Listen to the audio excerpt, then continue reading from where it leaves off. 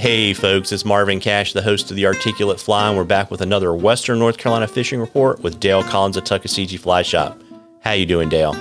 Doing good, Marvin. Hope you are. As always, just trying to stay out of trouble, and kind of the theme on the fishing reports the last week or so is that Old Man Winter is loosening his grip in the Mid-Atlantic. Yeah, it seems like that groundhog is, you just never know if you can believe him or not. I've got daffodils coming up in my yard already. Usually we don't see those till March. So, I think it's going to be an early spring for Western North Carolina. I hope I don't jinx us, but it's looking good so far. There you go. Don't take the blade off the snowplow yet. But looking at your weather, you're going to get a fair amount of rain the next few weeks. And we were talking before we started recording, the temperatures are going to jump up like into the 70s for a couple days. But, we also wanted to kind of talk to people about not kind of taking the head fake on the air temperatures and remember that it's really water temperatures drives everything that goes on, right? That's right. Yeah. And, you got longer daylight now. So you do have a lot of good things happening in the water. On those days, it's that time of February where, you will see some quill hatches kick off. You'll see some spring hatches kicking. We're kind of getting into a little bit more choices than the blueing olive and black caddis, with whatever dropper of your choice kind of game. We can start, really dialing it in, on some red quills and things like that. You may even see a March brown fly around, and certainly the black caddis are there as well, and bluing olives. But there's just a larger plate to be served up.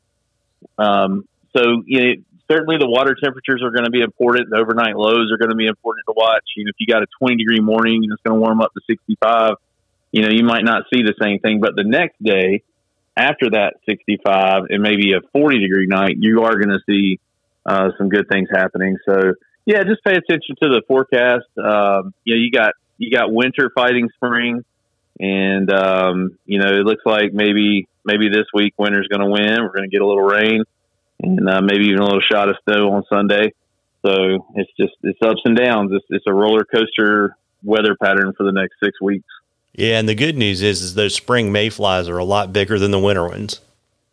They absolutely are. Yeah, you can jump into 12s and 10s on some of these things. So if you've been squinting your eyes all winter, tying on 6 and 7X to get through those 18s and smaller, then now you can come back and enjoy tossing some larger flies. Yeah, absolutely. And, also with the water warming up a little bit, it makes the fish a little bit more likely to chase the streamers as well.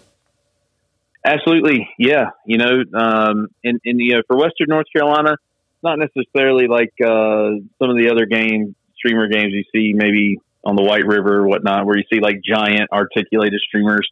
You want to kind of stay in the small range. Woolly boogers are just fine.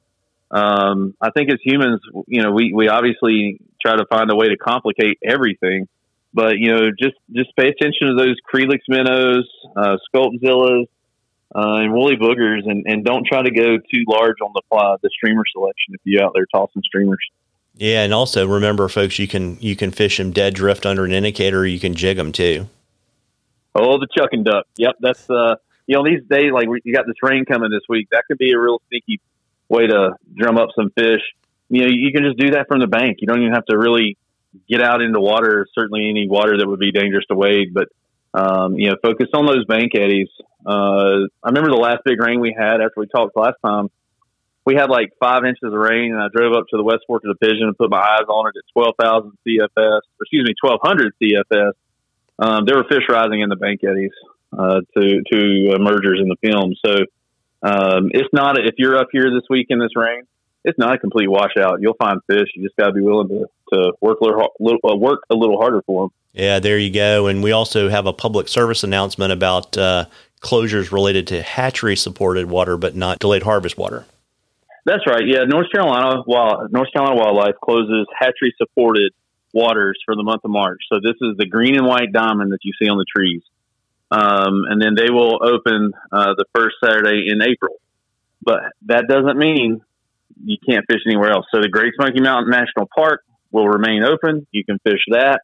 And then you can also continue to fish delayed harvest anywhere across western North Carolina. So, whether it's the Ararat River up in Mount Airy or Wilson Creek, or the Tuckaseegee or Nantahala or Snowbird, you're still good to fish those delayed harvests.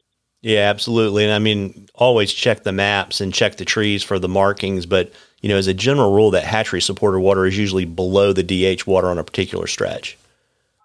Yeah, exactly. And there's no scientific reason that I'm aware of that they close it other than to have an opening day in April for folks to enjoy.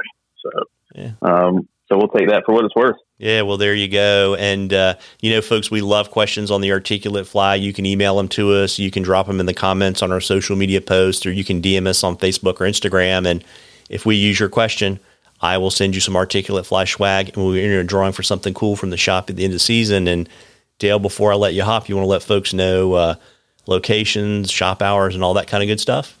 Absolutely. So easiest location right off the bat is going to be tuckflyshop.com. We're always open there. So you can find out lots of intel on what we've got going on here in Western North Carolina.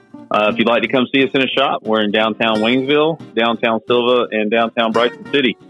So give us a call, shoot us an email. We'll be glad to help you out. Well, there you go, folks. It's time to get off the vise and get out there and catch a few. Tight lines, everybody. Tight lines, Dale. You too, Marvin.